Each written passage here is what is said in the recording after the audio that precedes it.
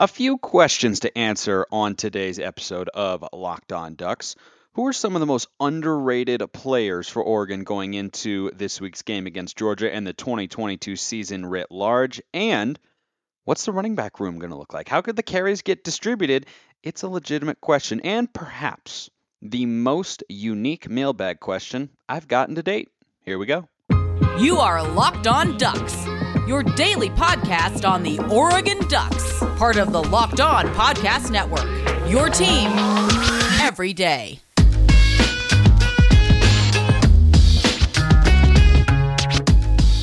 Yes, it is that time once again for Locked On Ducks. I'm your host, Spencer McLaughlin, D1 play-by-play broadcaster and lifelong Oregon Ducks fan. Thank you for making this your first listen or your first view of the day. Part of the Locked On Podcast Network, your number one source to stay up to date with the Ducks. Like, comment, subscribe wherever you're listening to or watching the show. Thank you to everybody out there who has done so already. So, plenty of questions to answer going into the game against Georgia this week and the 2022 football season, year one under Dan Lanning. And I hinted that I might talk about this the other day on the show. Might have been yesterday, but they're all blurring together at this point. And indeed, I am going to today. Who are the most underrated Oregon football players going into 2022 in the minds of what I perceive to be most fans or the Oregon football community writ large, which extends well online and beyond? I think the number one most underrated guy, I really do think, and I don't know that it's close, right? I have other guys who I think are underrated that I'm going to lay out here. I'm going to give you three names in particular before I get to the running backs, but I think the number one most underrated Oregon football player going into this season is Chris Hudson. I think he's getting lost in the shuffle kind of the same way that Kayvon Thibodeaux did in the 2022 NFL draft. He fell all the way to, I believe it was number 7, right? And this happened to Herbert too. He fell to number 6 to the Chargers, and Tua was taken at 5. Last year, Hudson kind of started to come on at the end. And so as a result, I think we saw what he was capable of, or at least a glimpse of it, and thought about, what he could be in 2022.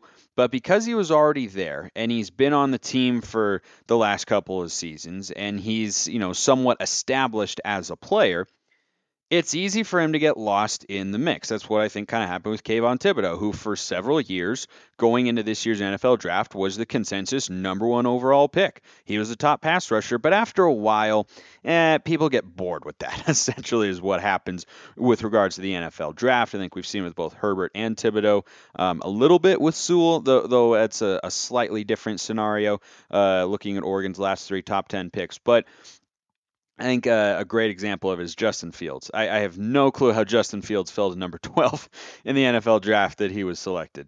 Absolutely no idea. I just do not understand that at all. But I think it is that people just got a little bored with it, and it wasn't at the forefront of our minds because it's just a natural thing to do as sports fans, to put in the front of our minds that which is new and that which is kind of we deem exciting, right? New and exciting tend to go together. We want the new thing, not something that we know is going to be there. And so I think that's how Hudson is kind of getting lost in the shuffle here. Now, his numbers in 2021 were not unbelievable, spectacular, amazing, incredible, anything like that. But they were not bad either. 31 receptions in all the games that Oregon played. He was involved in all 14 in some form or another. 419 yards, 2 touchdowns, but it was really the end of the year where he started to come on. Now, he was a solidly rated 4-star on 24/7 when he came out of high school and committed to Oregon, and is one of those guys who, if he committed right now in next year's class, and speaking of wide receivers who have committed, I'm very curious to see if Kyler Casper plays a lot or at all this year. Really unique, physically gifted guy, but there are quite a few established receivers, or more established, I guess, because it's one of the most unproven units for Oregon going into 2022. But going back to Hudson, if he was a guy who committed right now, we'd be talking about whether or not he'd be a starter, a regular player, or kind of how he would line up, and we would be feeling optimistic about having landed his commitment. We should have been at the time. We should be optimistic about having him now. over the last few games of the year, and we know that the offense a season ago, for an assortment of reasons, did not do a great job of getting wide receivers the ball consistently.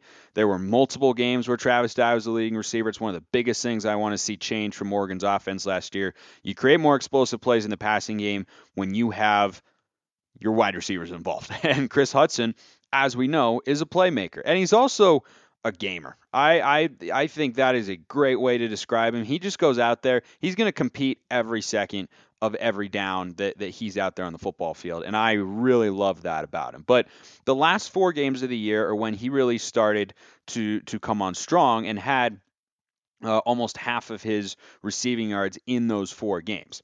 So in the blowout in Salt Lake City against Utah, he had 4 catches for 96 yards, which was his best statistical output of the year. Then he followed that up the next week with his best overall game, although his yards were just a little bit less on a per catch basis, but were still pretty darn good. 7 catches, 82 yards, and a touchdown against Oregon State. 1 catch for 6 yards in the Pac-12 championship game. Offense didn't do very well, but didn't do well when he had 96 yards receiving either.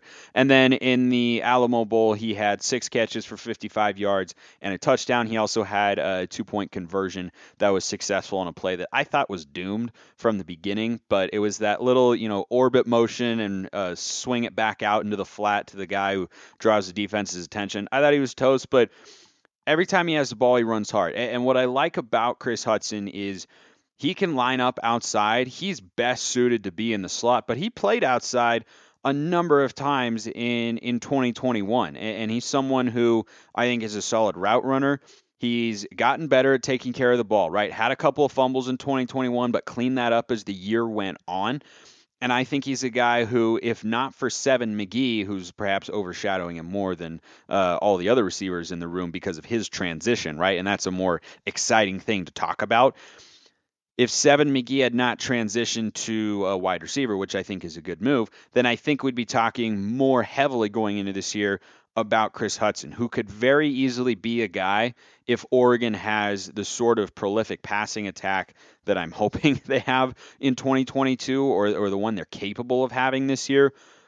He's a guy who could very easily average anywhere from 4 to 10 catches a game. I mean, in that Oregon State game a year ago with Anthony Brown back there, who, as we know, didn't get it to wide receivers very consistently, he was the go-to guy. On third down, he was there. He was creating separation, but he was making big plays in big moments, right? There was the moment where I was most worried about giving that game away was, I think it was 31-21 at the time, something like that. And the Beavers were on the comeback trail in the fourth quarter. This was after the onside kick, and Oregon was staring at a 3rd and 8. And I'm sitting there going, oh my gosh, this needs to be picked up. And Hudson got enough space on a crosser. Brown delivered a nice ball. He made a contested catch, and he made another one later in the drive as well that was not quite as difficult. But again, he was there when we needed him to be. And he's someone who has more experience at the wide receiver position than Seven McGee. And if you're going to have 2 slot receiver sets,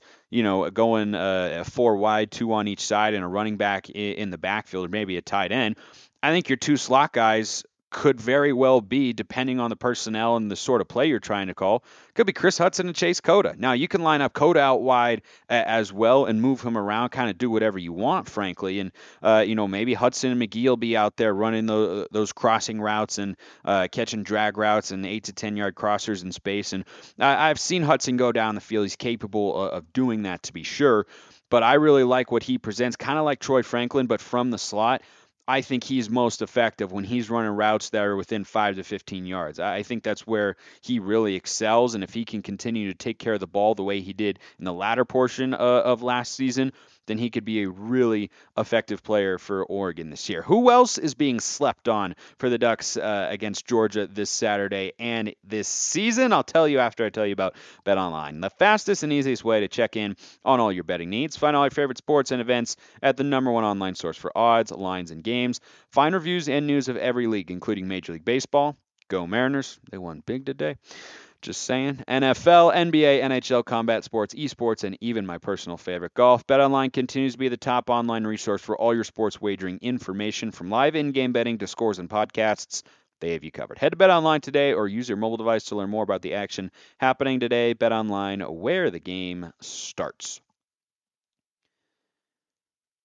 I think Terrence Ferguson is a prime breakout candidate this year for a couple of reasons. Number one, I am assuming we get the ball to receivers and tight ends more than we did last year. I think it's a pretty safe assumption because I don't know how much lower it can be from the way the offense operated a season ago.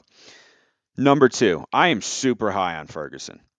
Really, really high on the physical gifts he has. He actually played primarily as a wide receiver in high school, and he's made the transition to tight end. He's a solid blocker. I think Matavao is more likely to give you a pancake block or a road clearing block than Ferguson is, but he's solid in that sense. But pass catching and route running, I really like the physical gifts that Terrence Ferguson's got. And the play that sticks out the most to me is in the Alamo Bowl. He caught a shallow cross from Anthony Brown and just kind of disposed of an Oklahoma defender on third down and ended up moving the chains. I think that he's someone who, if we can work him regularly into the passing attack, I think he's a real weapon. Is he Brock Bowers? No, it seems like nobody is.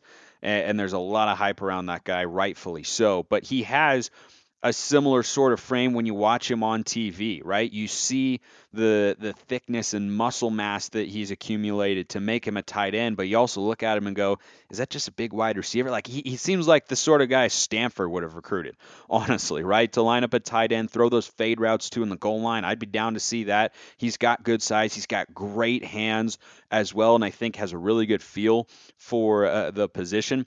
But another reason he could be poised to be a breakout candidate this year is a year ago, Bo Nix, in an offense that was not run by Kenny Dillingham, but still, Bo Nix was the quarterback. He had a tight end by the name of John Samuel Shanker, who in 2021 set the Auburn tight end record for receptions and yards in a season, and Bo Nix didn't even play the whole season, right? That was with a quarterback change, but a lot of those completions and yards came from Bo Nix. The tight ends can often be a safety blanket for a quarterback because sometimes they're involved in check down routes or they can get favorable matchups because of their physical gifts. I really think if Ferguson and Bo Nix can develop some high level chemistry in 2022, you could see a really good season from Ferguson. I think people understand that he's someone who might be poised to take a leap, but I'm higher on him than most. There are certain players on this roster that a lot of people like and that I happen to love. Ferguson is definitely one of them. Bossa is the other guy on the defensive side of the ball. But I just wonder how much production we can get from the tight ends. It's such a talented room. He and Matavao and Patrick Herbert and Cam McCormick, if those are your number 3 and 4 tight ends waiting in the wings, a high 4-star and a guy who is more than capable of being a solid contributor in Herbert and McCormick respectively, I think you can do really good things at that particular position. Defensively, I think the biggest guy being slept on is a guy I've actually talked about a lot here on the show, but let me explain. Christian Gonzalez is probably going to be Oregon's starting corner, probably going to be Oregon's best corner. But I was doing a little light reading earlier today, emphasis on light. And what I've found is that the draft profile for Christian Gonzalez is going up and up. And if he has a good year, could very easily be one and done at Oregon because he might be taken in one of the first 3 rounds of the NFL draft. Now, depending on which scouting service you look at, they have a little bit of variance in their projections for him and where he could get selected. But when he came over, I thought of him as, what we all heard, which was he was an all Pac-12 honorable mention guy. Like, oh, okay, nice. But I did not know that he was the sort of guy that had the attention of NFL draft scouting services and websites like that in a way that, leads a couple to say he could be a second, maybe even a first round pick. I don't know if he's a first round kind of guy. That might depend on how he plays this year and whether he can do the opposite of Mikael Wright, who he reminds me of a lot, right? Very long, but solidly built, fluid athlete. Needs to work on his ball skills a little bit, Gonzalez does, but right in 2021, I think was trending towards being at least a mid-round pick, and I thought he would be anyway. But he struggled in 2021, as did most of the Oregon secondary, not named Verone McKinley, who also was not able to get drafted, unfortunately. And so I just think that Gonzalez is a guy that is going to be better than people think. I've watched a little bit of film on him. I need to not give myself tough sentences like that. I sound like a fool. He's a really fluid athlete, and he's physical too. And Dan Lanning and Tosh Lupoy come from SEC defenses, right? And the Nick Saban coaching tree. When you think of Nick Saban defensive backs, which of them pops into your mind as a guy who's typically going to play soft and just try and beat you with pure speed and not be a big physical dude? Yeah, I don't know which one either because I can't think of one. That coaching tree of defensive backs is about getting up in your grill, being physical, playing a lot of press man. And that's what Gonzalez, according to the scouting websites, is really good at. And when you watch the film, you see that because he is such a dynamic athlete in that sense. And I think Dan Lanning is going to be able to get the most. And Demetrius Martin, who was his DB coach at Colorado, so he has that continuity as well. I think he's going to be able to get the most out of Christian Gonzalez and turn him into a better corner than Oregon had starting on either side in 2021. Mikael Wright, I always liked. DJ James, I think, was solid. Not great, but solid. I think his ceiling was kind of an all Pac-12 honorable mention season, which is, pretty darn good. Did make the game sealing interception against UCLA last year off of Ethan Garbers. But I think that Gonzalez could be the best corner Oregon's had on the roster in the last couple of years. And I don't think the reason I have him in this group of players who are relatively being slept on for the Oregon roster going into this season is because I think people have expectations of him being good, but I kind of have an expectation here of him being great. I like what I see, and this game against Georgia is going to be a big test. It's probably the most talented group of wide receivers Oregon will face all year. I mean, certainly from a recruiting ranking perspective, that is going to be the case. And I think that it's going to be a great test. And he's someone who historically has followed the other team's best wide receiver. I think that's an advantage for a defense to have.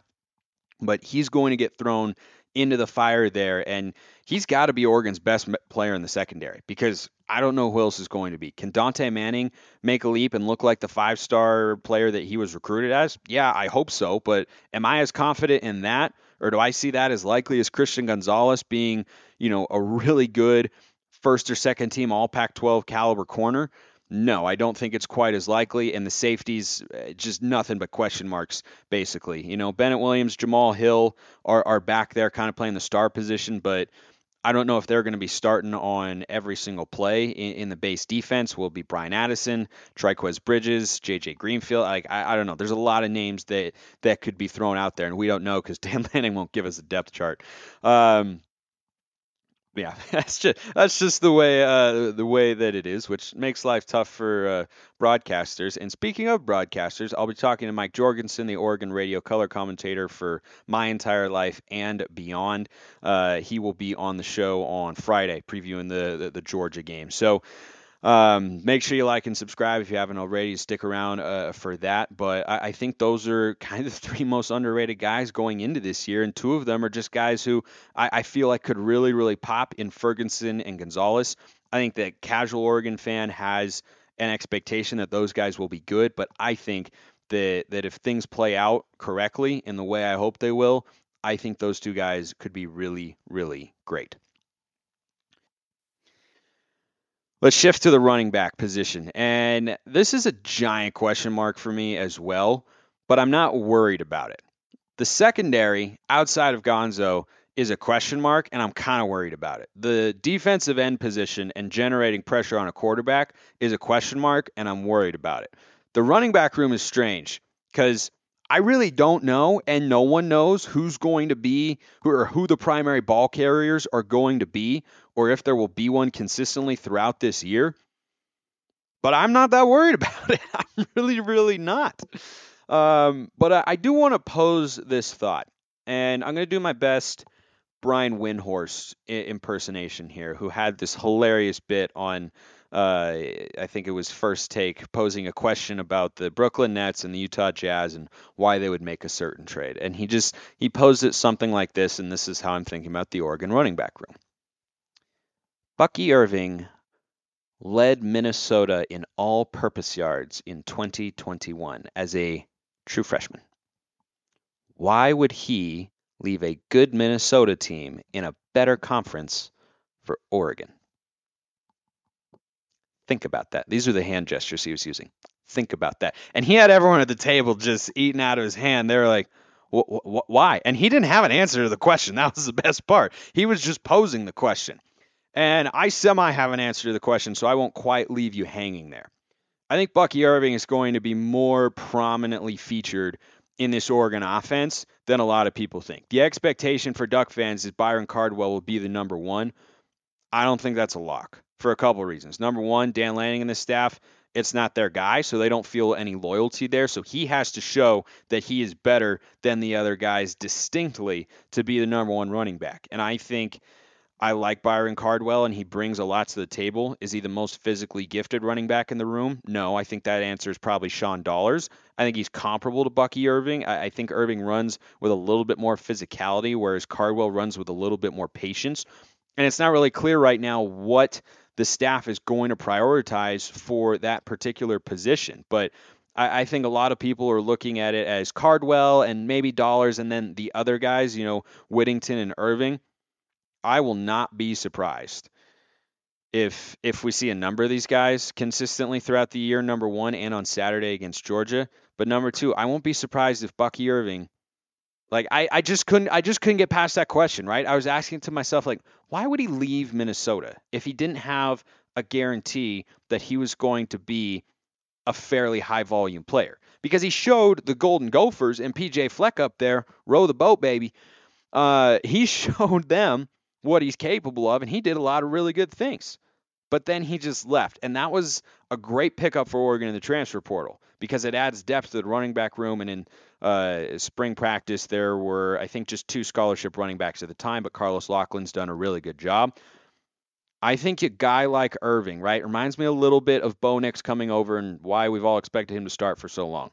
A guy of that caliber leaving that type of school to come to Oregon seems like he has some sort of implicit guarantee that at the very least he'll be one of the 2 most featured backs in the offense this year. And who the number one is, we're going to have to wait and see.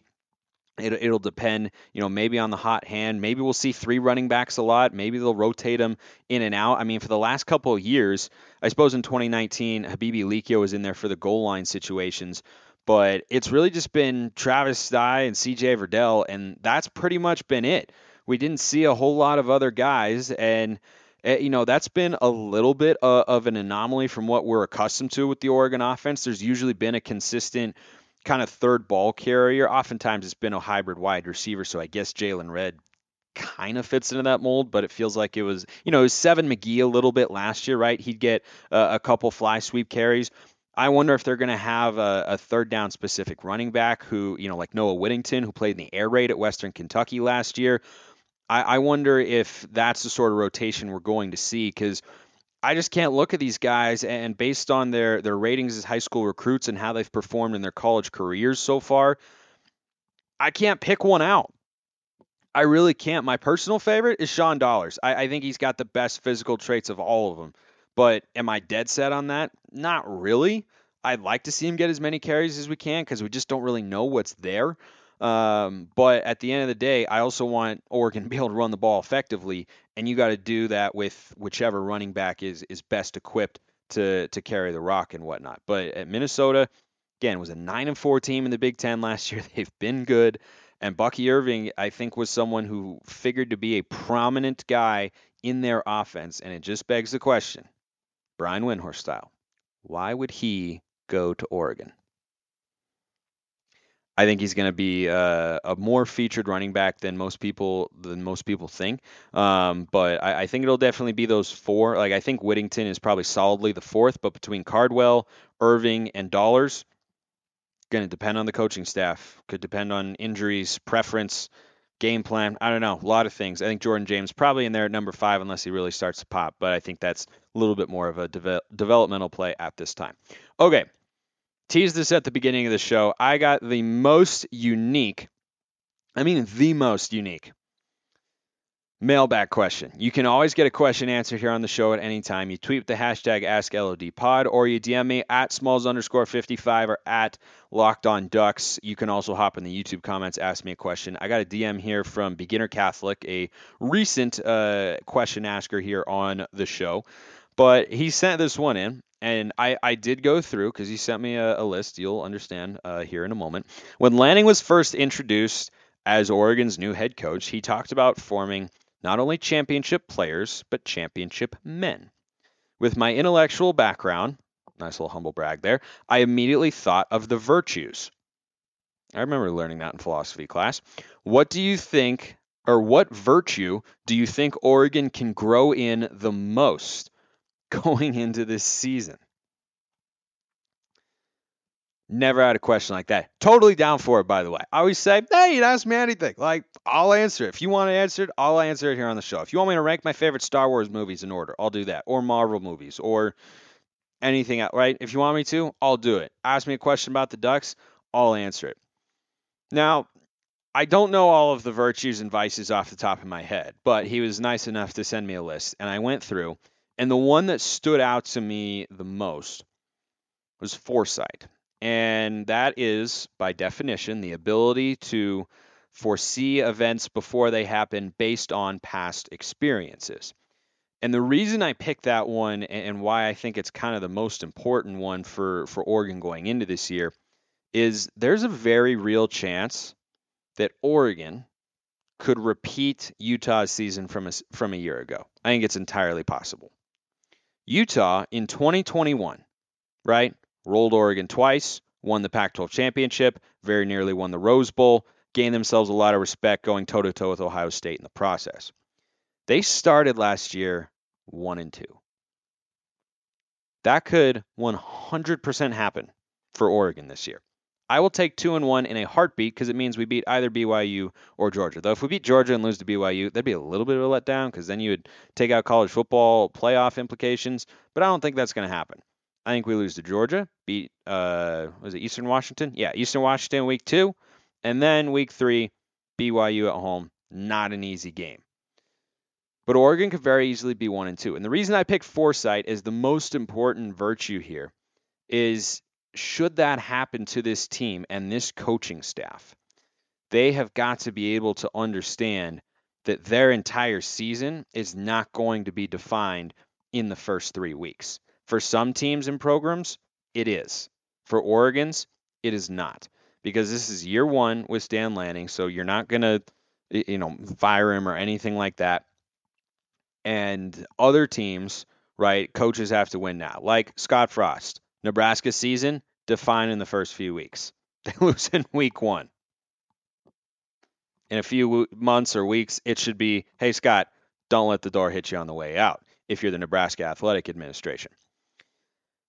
If Oregon starts 1-2, they've got to be able to stay the course, trust in what Lanning and this staff are preaching to them, and believe in themselves to have a strong end to it. And even if they're 2-1, I think when you have an early season loss, which is probably going to happen this Saturday, it can be really easy to get caught up in the moment. But you've got to be able to have the foresight and be able to understand that just because everything doesn't go the way you want early doesn't mean it can't end the way you want later, right? The only thing Utah was missing from that 2021 season that their fans would have wanted is winning the Rose Bowl. Everything else went probably beyond their hopes for the 2021 season because I don't know if I think they were ranked in like the low teens or so going into it. I don't think they were thinking they would blow out Oregon twice and get to the Rose Bowl. So of all the virtues that are out there, I think foresight is going to be the most important one because this non-conference schedule is really, really tough. I hope it's 2-1. I think it'll be 2-1, but it could very easily be 1-2. And if that's the case, the players and the staff need to have some foresight about how to finish the season the best way they can. Appreciate everyone listening. Have a wonderful rest of your day, and go Ducks.